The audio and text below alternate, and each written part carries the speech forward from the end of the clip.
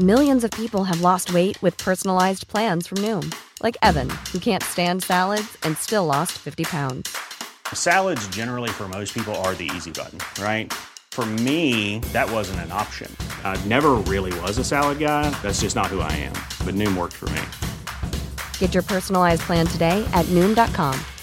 Real Noom user compensated to provide their story. In 4 weeks, the typical Noom user can expect to lose 1 to 2 pounds per week. Individual results may vary. Hey, I'm Ryan Reynolds. Recently, I asked Mint Mobile's legal team if big wireless companies are allowed to raise prices due to inflation. They said yes. And then when I asked if raising prices technically violates those onerous 2-year contracts, they said, "What the f*** are you talking about, you insane Hollywood ass?" So to recap, we're cutting the price of Mint Unlimited from $30 a month to just $15 a month. Give it a try at mintmobile.com/switch. $45 up front for 3 months plus taxes and fees. Promo rate for new customers for limited time. Unlimited more than 40 gigabytes per month. Slows full terms at mintmobile.com. Hey, it's Paige DeSorbo from Giggly Squad. High quality fashion without the price tag. Say hello to Quince.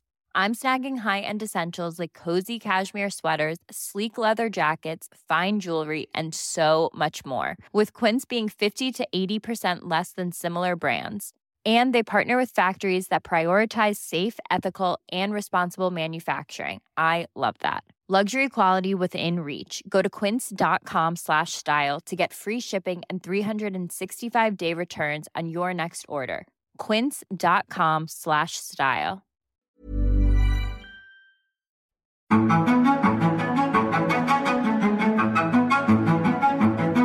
Hello and welcome to The Plays the Thing, your podcast for all things Shakespeare. You have joined us for Act 2 of All's Well That Ends Well, a comedy, by William Shakespeare. I am Tim McIntosh, and I am joined by... I'm Nora Ankrum. And I'm Matt Bianco, the world's foremost authority and expert on all things Shakespeare. You may have seen me on shows such as Shakespeare Outside the Park and the Shakespeare Almost Festival. Wait, what are these? What are you talking about? I don't know about these. That's because I made them up just now. You just made those up? Yeah. They sounded so it was plausible. Such authority, though. Yeah. Man, I was really buying it. Shakespeare Outside the Park. Shakespeare Outside the Park. That was really, okay, man. I feel like a little bit deceived now. Sorry. I feel... How appropriate. Yeah. How appropriate Boom, boom, boom. for this play. I didn't start us off with audio the way that we often start the Plays the Thing podcasts, because I wanted to save it a little bit. This act is like we really see Bertram, whatever grace he had accumulated from us in Act 1, it's all gone in Act 2. Because here's what happened. Okay, the things that we were kind of promised in Act 1, which is Helena, our low-born but precious maidservant, was the daughter of a doctor. She can heal our ailing king of France. This is so important. She goes to France. The king hears about her, invites her in. Helena's like, "I can save you, king." And the king's like, "Man, all of my doctors have looked at me. There's no hope. You know, it's not even worth trying." But Helena's like, "At least let me try. No harm can be done, but let's make a deal. If I heal you, then you give me my choice of the young nobleman at court." And of course, Helena knows exactly what she's doing because one of our young noblemen is Bertram, who is like her massive heart crush. So, oh my gosh, she has the secret remedy. She heals the king. The king is overjoyed. He's dancing. He and Helena are like in court dancing 2 days after he's healed, or 2 days after the medicine is given. And he follows through. The king does. He's like, "Line up, young noblemen. One of you is going to marry her, but we know what's going to happen. Helena is going to choose Bertram." And I think this is the first shock moment of the play. She kind of goes through these young noblemen. You're like, "Yeah, you're sweet. Yeah, you got money. Oh, I like you, boo. But that's my guy. Bertram, there's my guy." And let me just let you hear what Bertram says. He cold rejects her. So let's listen to that that part of the play. It shall be so. I'll send her to my house, acquaint my mother with my hate for her, and wherefore I am fled. I'll write to the king, that which I durst not speak. His present gift shall furnish me to those Italian fields where noble fellows strike. War is no strife to the dark house and the detested wife. Go with me to my chamber and advise me.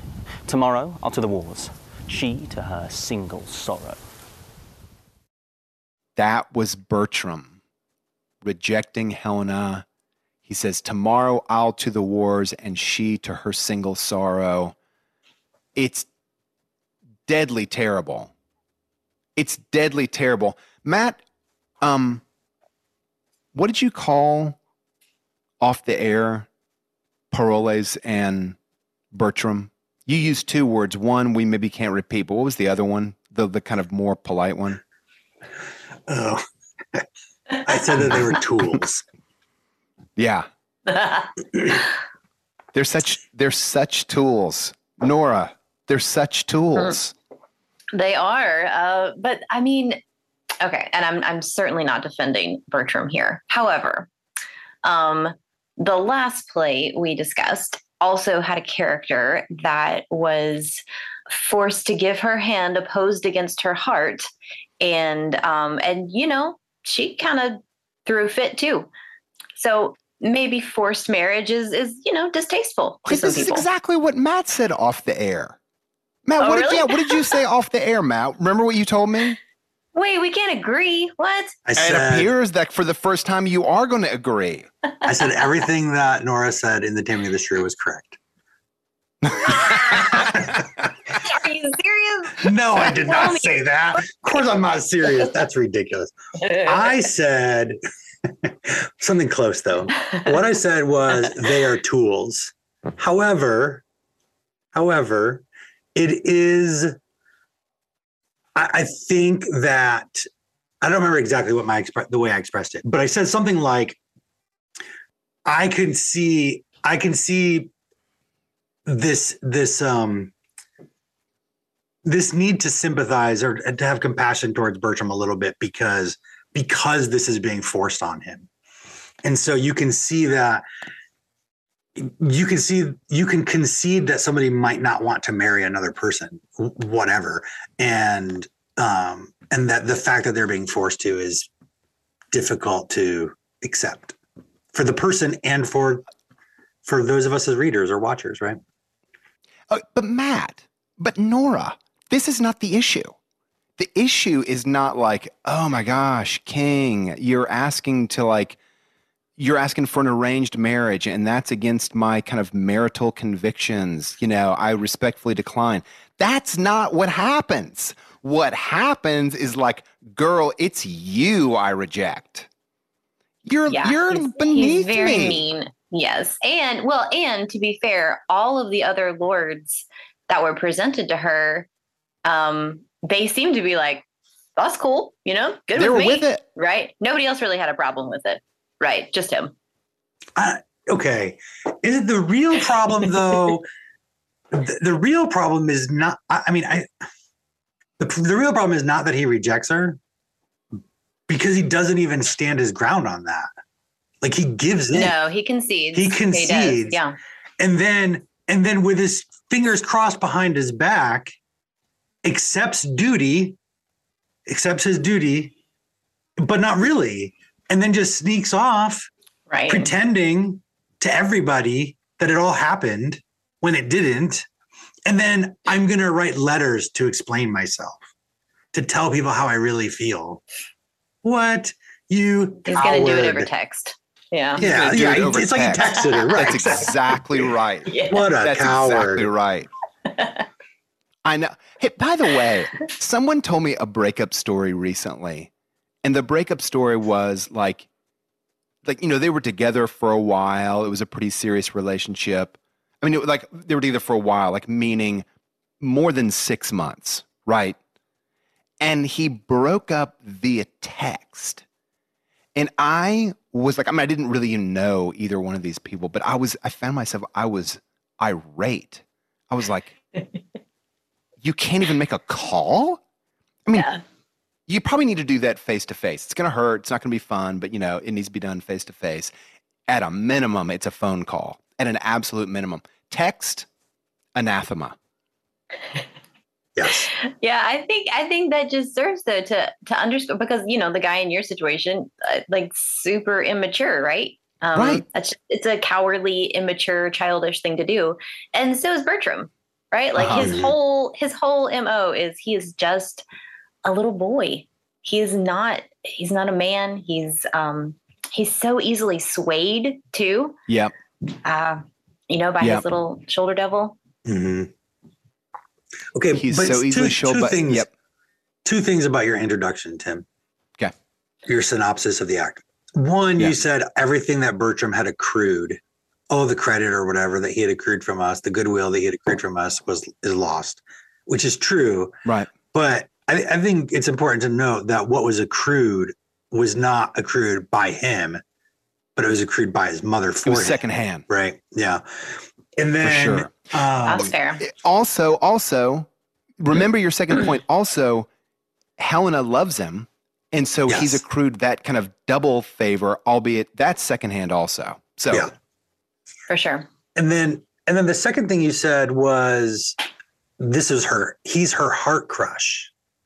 And I actually wonder if we can tease that out a little bit, because do we think from the play so far up through the first two acts that he's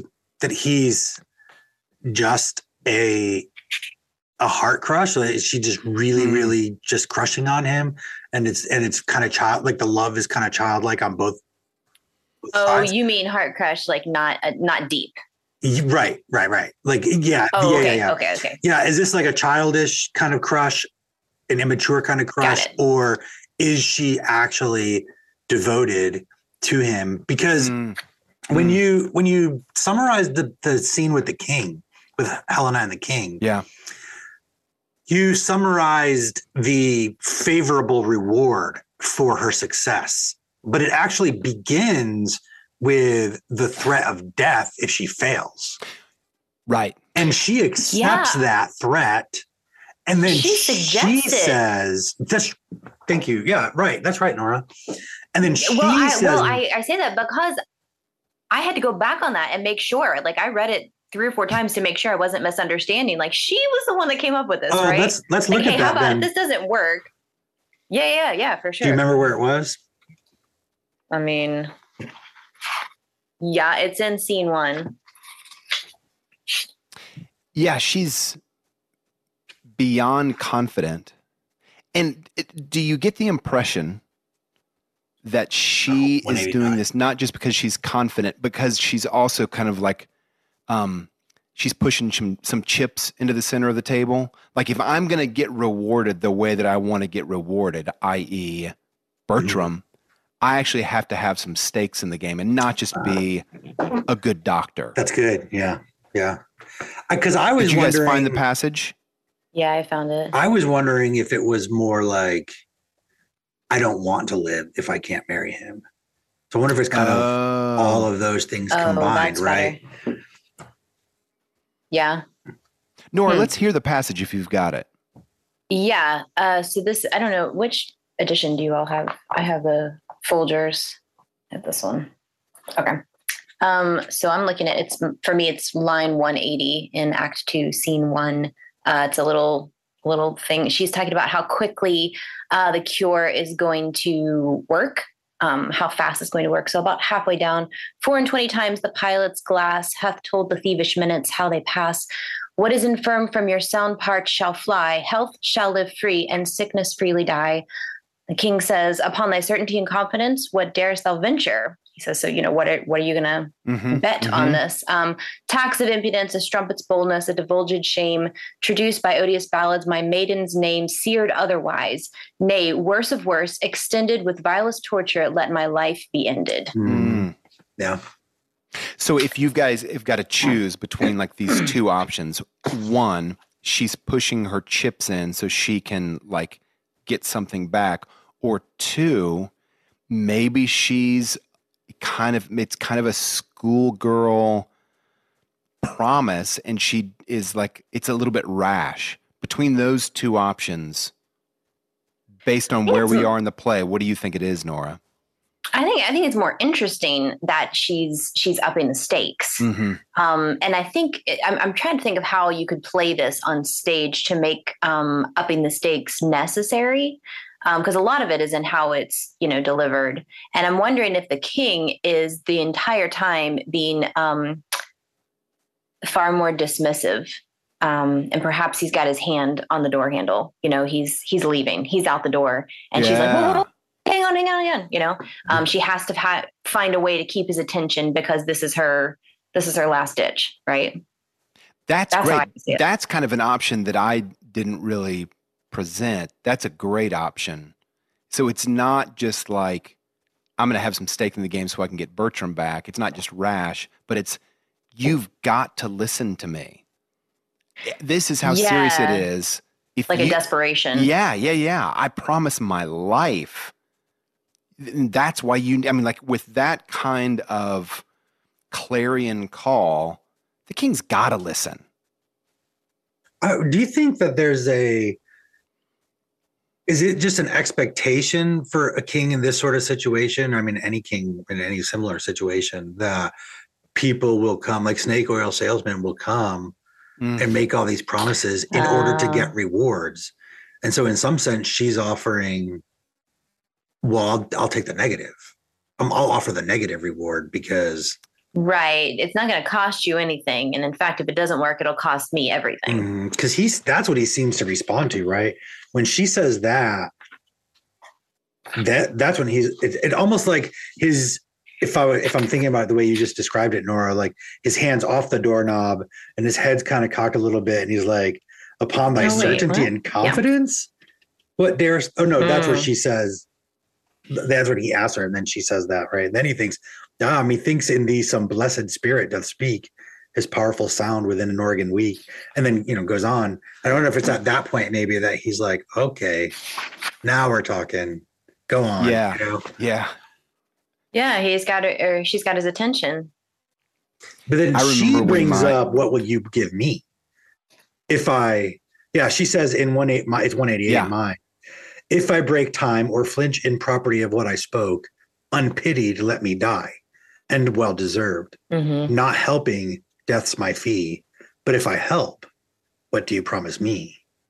Mm-hmm. So he doesn't even offer a positive reward. Then she asks for one. Mm-hmm. And that's very bold. I mean, especially for someone of her social status, which is sort of the theme of the play, right? Yeah, really bold. So she knows that she's got this request coming, right? Mm-hmm. So that is all the more reason for her to, so maybe it is more that she's shoving the chips in the middle because she knows this request, this big ask that she's got right behind her. Yeah. I wonder if it's all three things, right? Like the king is getting ready to leave. So she has to put this out there, but she also knows she has to put this out there because it's the only way she can ask for such a steep price on the other end. And she's willing to put this out there because without Bertram, she'd rather be dead. Yeah. Going back to the idea of she has to be kind of like really bold just to get the king's attention. I was remembering, this is not funny, but it just kind of makes me laugh. When my dad was really sick, like stage 5 cancer or whatever stage it was, I remember this neighbor, my mom told me about this and we just laughed. This neighbor of ours, very well-meaning, was kind of like, has he tried lavender oil or something like that? No. And we were like, oh no. What? Lavender? I mean, like, don't get me wrong, like essential oils, I'm not denying that they have like healthful implications and prospects. I'm not denying that at all. But I was like, lavender oil? Like, we're past chemotherapy, lady. Like, this is not a lavender oil moment. And I wonder if the king, like when he's talking about like all of my doctors, all of my wise men, they say this is not healable. And this like poor milkmaid comes along. Hey, king, I've got a great idea. He's just going to be like, lavender oil? That's not, no. So I find that really an appealing explanation for the king's conviction about her, this kind of promise. Sure. Yeah, even if she's the daughter of a great doctor, come on. Lavender oil? Well, and that's really the only reason she had the audience to begin with, right? Because of who her father was. Yeah, right. Okay, I want to shift us to these two characters that we don't feel really confident about how to pronounce their names.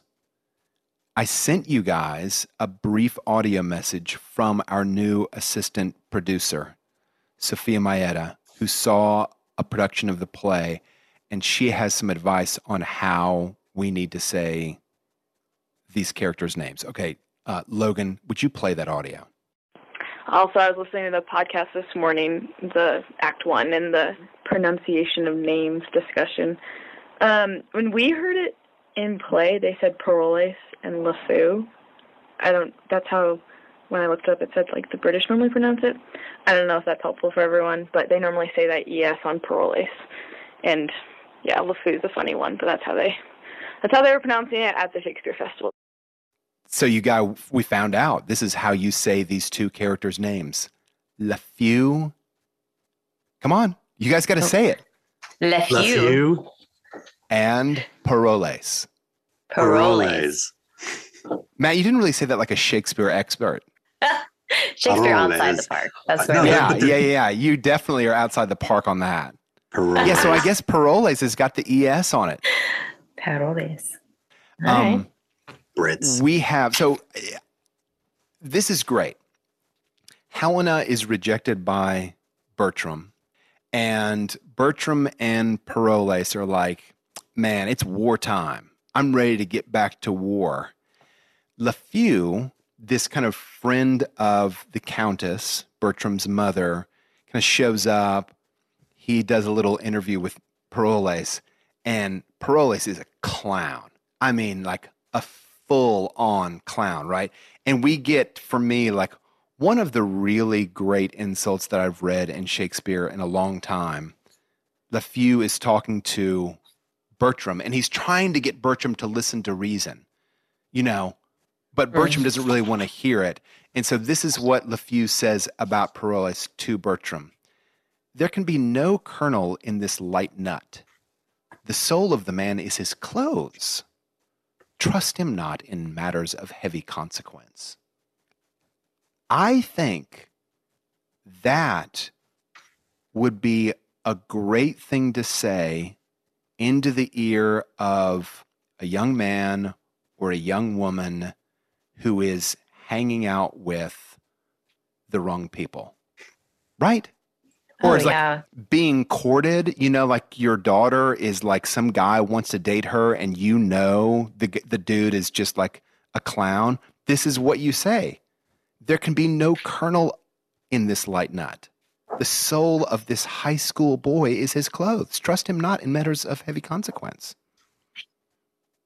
Well, and especially because we know that LeFou is an older guy, right? And so he's got the benefit of age and wisdom, and hopefully, well, I guess Bertram doesn't take it that way, but the audience should. Yeah, the audience should.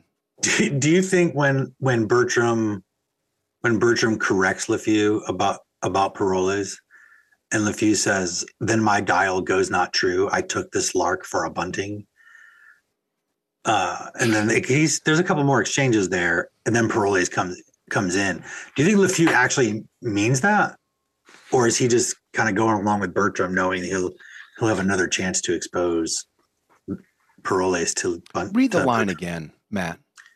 So the passage, it's the very beginning of scene 5, and LeFou says, "But I hope your lordship thinks not him a soldier."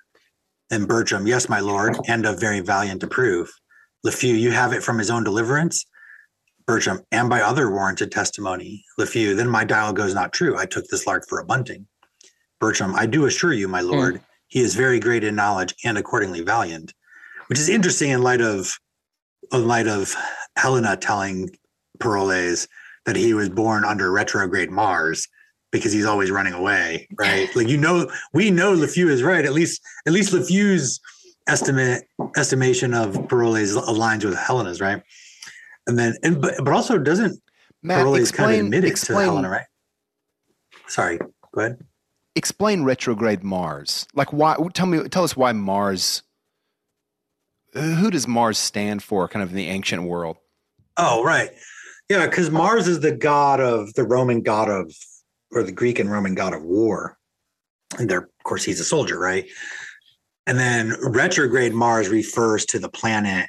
Like, there's some of the planets, Mars being one of them, when they're making their travels through the night sky, they're the wanderers. In the ancient world, they refer to them as the wanderers. But when they make their movements through the night sky, periodically they'll look like they're going forward, and they'll kind of circle around and go backwards, and then go forward again, then come back around and then do it again every so many months or years, depending on the planet. And so the retrograde Mars is that period in time when the planet Mars is kind of circling back on himself and then coming around. So she's saying he was born under retrograde Mars, and then he asks why. And then she says, because you run away. And he's like, yeah, but I run away smartly, like safely or whatever, right? Yeah, but he totally admits it, right? Yeah, he's like, I'm not sticking around for that. Yeah, so it is opposite of what Bertram seems to be saying about him in that scene. So is your question, Matt, do we think that Bertram really is, fooled by Parolles? Was that your question? No, do you think LeFew is actually conceding to Bertram's testimony? Oh. Like, he's actually thinking, oh, maybe you're right. Maybe I was wrong.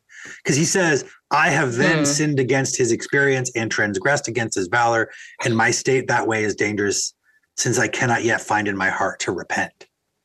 But then Parolles walks in, and they immediately start going at it again, right? Right. Like, first thing LeFew says is, pray you, sir, who's his tailor? Which I didn't exactly know what that meant, but my little footnote says, my footnote says that the question, who's his tailor, means who made this mannequin? Which again would be like a kernelless nut, right? A soulless, a man whose soul is in his clothing. Matt, let's listen to that that little exchange. So this is LeFew, Bertram, and Parolles. Let's just listen to a section of that. But I hope your lordship thinks not him a soldier. Yes, my lord, and a very valiant approof. You have it from his own deliverance? And by other warranted testimony. Then my dial goes not true. I took this lark for a bunting. I do assure you, my lord, he is very great in knowledge and accordingly valiant. I have then sinned against his experience and transgressed against his valor. And my state that way goes dangerous, for I cannot yet find in my heart to repent. Up, here he comes. Pray you, make us friends. I'll pursue the amity. These things shall be done, sir. I pray, sir, who's this tailor? Sir? Oh, I know him well. Aye, sir, he, sir's a very good workman, a very good tailor. Is she gone to the king? She is. Will she away tonight? As you'll have her. I have writ my letters, casketed my treasure, given order for our horses, and tonight, when I should take possession of the bride, end, ere I do begin. A traveler is something at the latter end of a dinner, but one who lies 3/3 and uses a known truth to pass 1,000 nothings with should be once heard and thrice beaten. God save you, Captain. Is there any unkindness between my lord and you, monsieur? I know not how I have deserved to run into my lord's displeasure. Oh, you have made shift to run into it. Boots and spurs and all, like him that leapt into the custard. And out of it you'll run again, rather than suffer questions for your resident. Maybe you have mistaken him, my lord. And shall do so ever, though I took him at's prayers. Farewell, my lord. Believe this of me. There can be no kernel to this light nut. The soul of this man's is close. Trust him not in matters of heavy consequence. I have kept them tame and know their natures. Farewell, monsieur. I've spoken better of you than you have or will to deserve my hand, but we must do good against evil. An idle lord, I swear. I think so. So, Matt, having heard that exchange, what do we think LeFew's attitude is to Peroles? He just says to Bertram, yeah, okay, maybe I mistook him. But now we have this exchange. How do you read it? Yeah, I mean, LeFew's judgment or assessment of Peroles seems right on from even just what I've read so far in the play. I mean, it aligns with Helena's and his own assessment of himself in that conversation with Helena, as we were discussing earlier. But even there's this clue right at the end of the clip. I hope we caught the last bit of it there. But Peroles says, after LeFew leaves, Peroles says, "An idle lord, I swear." And then Bertram says, "I think so." And then Peroles says, "Why? Do you not know him?" And I almost take that as Peroles saying, "Well, then you must not know him if you agree with me, because if you knew him, you would know I'm wrong." Right? Like, he's caught off guard by Bertram's agreement. But LeFew seems to be this guy that knows knows that Peroles is a bad man. And that Bertram shouldn't be hanging out with him. But it's like you have this young man, Bertram, and he's got his young buddy, Peroles. And then you have this older, wiser man, LeFew, which just based on age and life experience, Bertram should be listening to that guy. Mm-hmm. And LeFew's trying to help him, but Bertram just cannot see past his friend or whatever. Probably every high school teacher and college professor ever has been in this exact spot, right? Where they just know this kid should not be friends with that guy. This kid should not be listening to that, and then but you can't get through to them. You can't get it into their heads that. I had the exact same picture in my head that it's, you're kind of confronting this guy about his friend and he's like, gets super defensive all of a sudden. And so LeFew has to be like, okay, I mean, maybe I was wrong, Mm-hmm, and then he sets out to sort of prove it, some other way. Like, you're not going to listen to me, even though I'm older and wiser and more experienced. But yeah, I had the exact same picture pop in my head.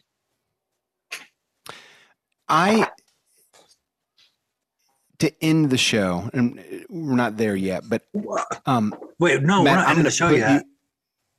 No. Okay, I have a question I want to ask. But I just want to warn you that at the end of the show, Matt, I'm going to ask you for a little prediction because you've not read ahead. Am I correct? I've not read ahead, but I do know about the bed swap. So, I kind of know. Okay. Yeah. Okay. Yeah. You know about the bed swap. And so I'm going to ask you for a little bit of a prediction.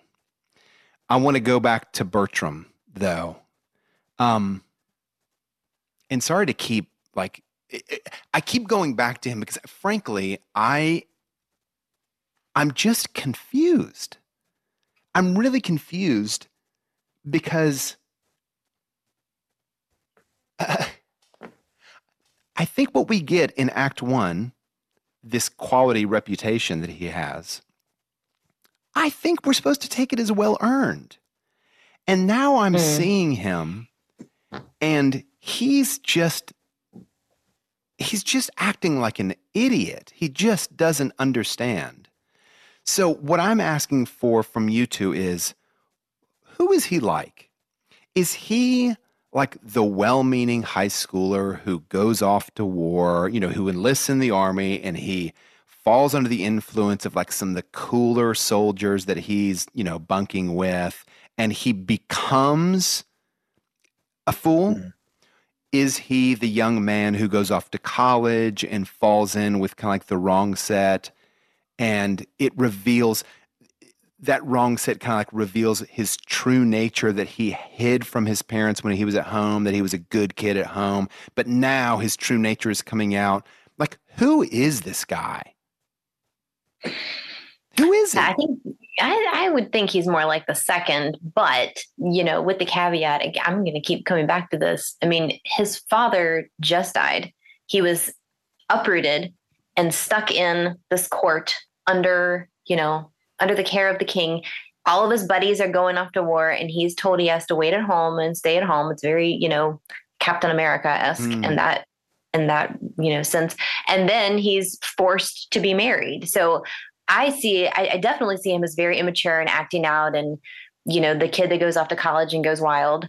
But I kind of get it. I get, especially if we see him as very young and immature, I get where he's coming from. And then it's this beautiful, antithesis with Helena, who is this steady, strong, sure, confident, mature, force that is just constantly there and saying, okay, I love him. Okay. There isn't, in my mind, there's not a better redemption for someone like that than someone like her. So part of what you're saying, Nora, is he's intimidated by her.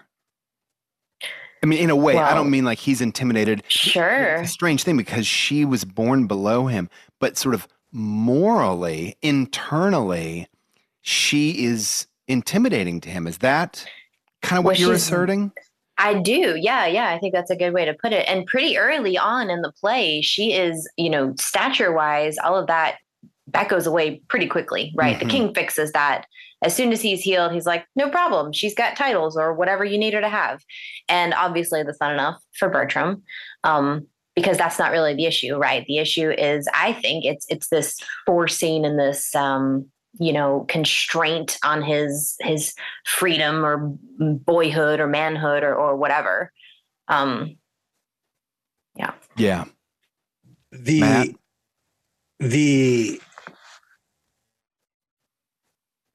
thing that strikes me about Bertram is he using the lack of nobility, which has clearly been accounted for, as an excuse?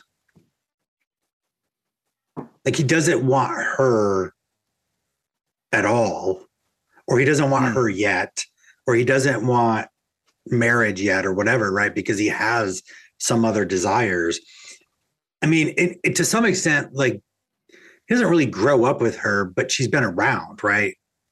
Even though she just became a ward of his mother 6 months ago, like she didn't grow up in his home or whatever as a sister until 6 months ago, but their families have been connected, right? They're like, he knows her as, the girl next door kind of a thing, and they're friends. Or, I mean, he's polite to her when he says goodbye to her in Act 1. When he leaves to go to the king. Yeah.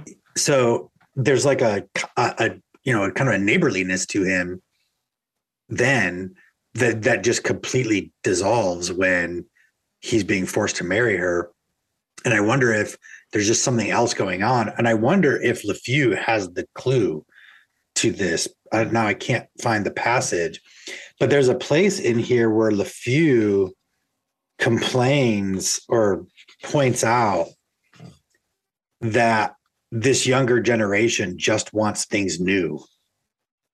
They're always do you recall that passage? Yeah. I know where you are. Yeah, that's when I think, isn't that when Helena's choosing between the lords, or making a show of choosing between the lords? Oh, it might be there. Because isn't he like mishearing what they're saying to her? They're responding to her positively, and he's like, "What are these guys thinking?" And it reminds me very much like the old guy that can't actually hear what's happening. Just assumes he knows what's happening. Right. He falls back on his tried and true trope, like, these kids, get off my lawn. They always want something new. Yeah. Which makes me love him even more. Yeah. For sure. While you guys look for that passage, I'm going to say that if Nora is right, if if Helena is pursuing Bertram, Bertram is not ready. Bertram is maybe even intimidated by her kind of moral stature, her kind of internal maturity. If that's right, and I think it is right, it's at least part of the reason why Bertram is not excited by Helena, then man, this seems like Helena is very much she's a Christ figure for him. Right? Oh, the very lowborn. much. Yes. And she's in constant pursuit of him, even though it's not like, even though he is not, he's not worthy of her. You know, he's got the money, he has the prestige, but he is just not, he is internally, he's kind of a mess. So she seems to me, especially her kind of like constancy in this, and her consistently referring to herself as the servant, it really does seem like she's very much the Christ figure of this story. What's the line? I'm a simple maid, and therein wealthiest. That I protest I simply am a maid. She says it over and over, things like this. Yeah, even when she's not, even after she's not simply a maid. Exactly. Right.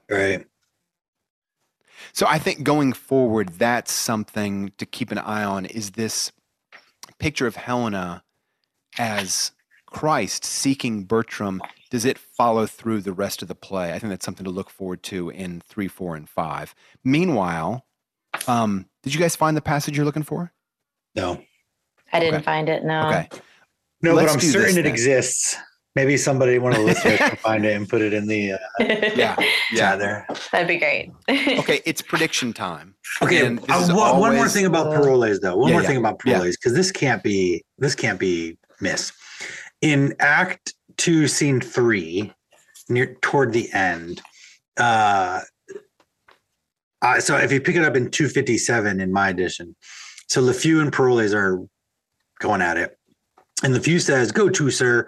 You were beaten in Italy for picking a kernel out of a pomegranate. You are a vagabond and no true traveler. You are more saucy with lords and honorable personages than the commission of your birth and virtue gives you heraldry. You are not worth another word, else I'd call you knave. I leave you." And then Paroles says, "Good, very good. It is so then. Good, very good. Let it be concealed a while." And I'm trying to figure out what the it is. Right. So my text, the footnote of my text says the it is the truth of Paroles' character. So LeFew just says, "You are not worth another word, else I'd call you knave. I leave you." Which is a great way to say it. Right. Which is a great way to do it. You're not worth, I'm not even going to say another word to you. Or if I did, it would be knave, but I'm not going to say that. But then if Paroles if the it is referring back to that, then the Paroles seems to be saying, "Yes, let my knavery be concealed a while." And it's being concealed by the fact that LeFew won't say it, even though he did. Is that what, Nora? what Aren't you picturing right now? Like, how are you going to stage this, Nora? I absolutely am. Yeah. And in fact, as you were reading that, I found it and I was making sure of the stage directions, but LeFew exits. Paroles is on stage alone for that one line. And then immediately Bertram enters. So he's alone on stage. So it's like this, let's conceal it a little longer. Yeah, it's an aside. The villain it's an aside and it's to the audience only. Like he's bringing them into his confidence. Yeah. That's how I would stage it. Yeah, and that's the right way to read it, I think, because he's alone too, especially, right? Like, okay, for sure. Let's keep this a secret. Yeah. I mean, you could have him, but I don't know if it would play as well, but another option would be have him super self-righteous about it. Good. It's so good. Very good. Let it be concealed a while, you know? Yeah. Right. You could play it like that too, but I think it's more, and probably, thinking about when this was written and the fact that most of the audience couldn't actually see him being sarcastic, right? He's giving the audience a hint, right? Like, let it be concealed a while. Mm-hmm. You know, he's letting them know what's happening a little bit. Yeah. I like both those options, Nora. So when you do your production, we'll be excited to see which one you choose. This play's a little too saucy, I think, for school shows. I'm not sure. Yeah, you'd have to do a lot of cutting. There's a lot of cutting that would need to take place. Matt, it's prediction time, man. Okay, what am I predicting? Prediction time. Okay, so you've got Helena. She's now clothed in money, and she is after Bertram. Bertram's like, no way, I'm off to war. How? And we know that it's a comedy because the title says it's a comedy. That's basically the way that we know it's a comedy. Right. So, and we know that all's well that ends well. And we know that all's well that ends well. So we know that there's going to be a marriage at the end of this. How do you solve the problem? How do you get the two together? Okay, so there has been a marriage ceremony, though, right? They're already married. I should say. There's just not a consummation of that marriage. There's not a consummation, and it needs to be, I think, acceptance. A happy like a marriage. true marriage, yes, right. So how you want me to predict how that's going to come about? Yes. Okay. Yes. Because I can't just predict that because that's too obvious from the fact that it's a comedy. Got it. Right. Right. Okay. I think, this is what I think. I think that Bertram is going to, or the Paroles is going to expose himself to Bertram. Sorry. Paroles is going to reveal his true character to Bertram. And he's not going to disrobe. He's going to reveal his true nature. Yeah. That's what it was sounding like. I see. Okay. Thank you for drawing attention to that more than already had. You were hoping that what the audience wouldn't pick up on that? Like they wouldn't hear that? Tim, to the pure, all things are pure. And we have a pure audience.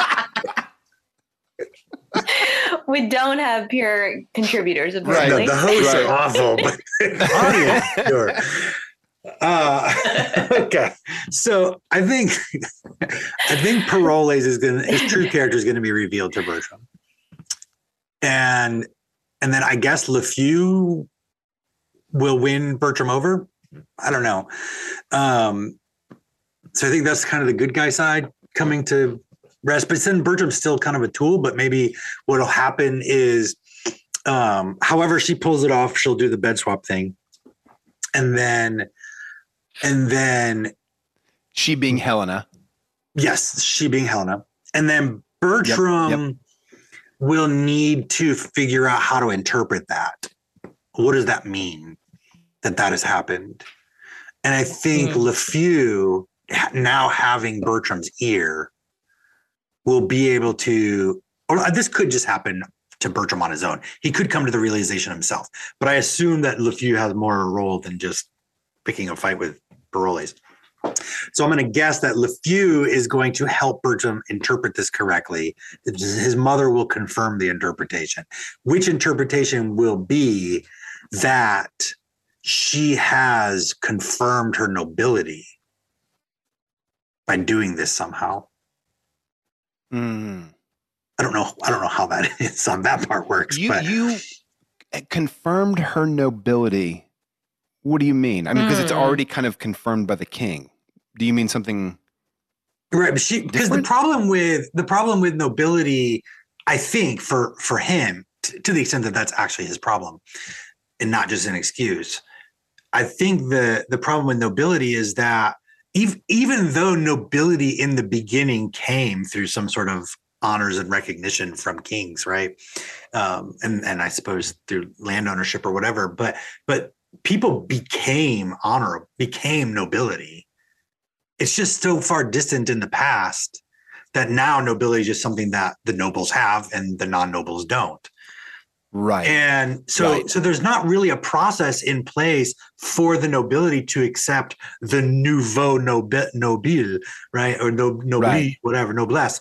So you have the new rich or the new nobility in his day, and there's not a way to accept them. And the problem with it is that because the nobility as they are is something that's passed on genetically or whatever, inheritance, not inheritance, but hereditarily, right? So I am a good person because I had a nobleman for my father. And she can't be a good person. So just being given the title of nobility doesn't make her inner person noble. And I think that's what she... Like an honorary degree. Yeah, exactly. That's a good analogy for it. Thank you. So what he needs is something to confirm her nobility, her internal nobility, that she actually deserves the title. It's not just some random king, not random, but some king just giving it to her in an honorary way, but she actually has the inner being to match it. And I think somehow her loyalty, her commitment, and then her cleverness confirm that for him. It must be. Don't we know already? I mean, I'm quibbling with your prediction. I shouldn't be doing this. I know that. But don't we know already? Especially since you know whether it's right or not. But go on. But no, I'm pointing out something in your prediction, which is we already know that she is But you're saying it needs to be proven to Bertram. It needs to be proven publicly. Right? That's what you're saying, Matt? Yeah. So I think because he interprets that deception as proving her nobility. I don't know what the grounds are for that yet. Like I said, probably something like her loyalty, her commitment, her cleverness, whatever.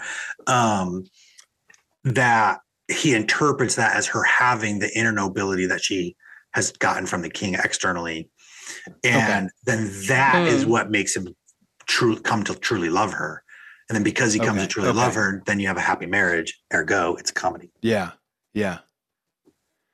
Nora, that was kind of fun to listen to. Wasn't it? It was fun. It was good. We're not saying anything. Matt. No spoilers. Right. No spoilers. Right. No. Hey, I'm glad I wasn't put on the spot like that, though. Yeah, if we ever do a play, if the Shrew Crew comes back, we're switching. Right. No, but you've read them all. Exactly. You've read them all. Matt and I will read ahead, and we'll pick some obscure play, Nora, that you've never read. And I will definitely not read it. Yeah, absolutely. Right. Yeah. We'll do King John or something, Henry the Sixth, Part 1 or whatever it is. Okay. I want to thank everybody for joining us. You can follow us on Facebook on our sister show's Facebook page. That's Close Reads. And when it comes time for questions, we often do a Q&A episode at the end after the 5 acts. And that's a great way to get your questions answered on the air by a real-life Shakespeare scholar and Tim and Nora. So we would love to hear from you there. And until then, thanks so much for tuning in, and come back next week to hear Act 3 of All's Well That Ends Well. They say miracles are past, and we have our philosophical persons to make modern and familiar things supernatural and causeless. Hence it is that we make trifles of terrors, ensconcing ourselves into a seeming knowledge when we should submit ourselves to an unknown fear. Why, 'tis the rarest argument of wonder that hath shot out in our latter times. To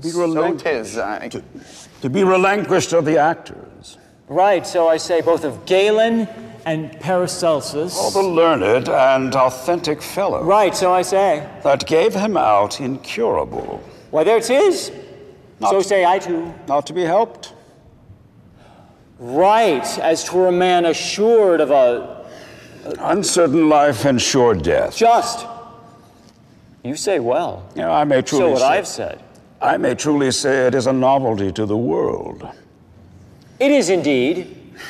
If you will have it in showing, you shall read it in, what do you call it here? A showing of heavenly effect in an earthly actor. That's it. I would have said the very same.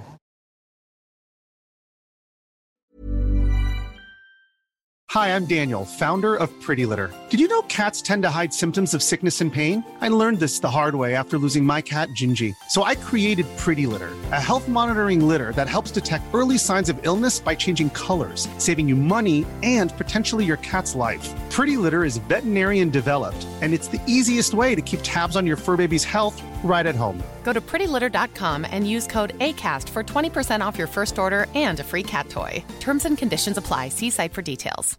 Hey, it's Paige DeSorbo from Giggly Squad. High quality fashion without the price tag. Say hello to Quince. I'm snagging high-end essentials like cozy cashmere sweaters, sleek leather jackets, fine jewelry, and so much more. With Quince being 50 to 80% less than similar brands. And they partner with factories that prioritize safe, ethical, and responsible manufacturing. I love that. Luxury quality within reach. Go to quince.com/style to get free shipping and 365-day returns on your next order. Quince.com/style. Imagine the softest sheets you've ever felt. Now imagine them getting even softer over time. That's what you'll feel with Boll & Branch's organic cotton sheets. In a recent customer survey, 96% replied that Boll & Branch sheets get softer with every wash. Start getting your best night's sleep in these sheets that get softer and softer for years to come. Try their sheets with a 30-night guarantee. Plus, get 15% off your first order at bollandbranch.com. Code BUTTERY. Exclusions apply. See site for details.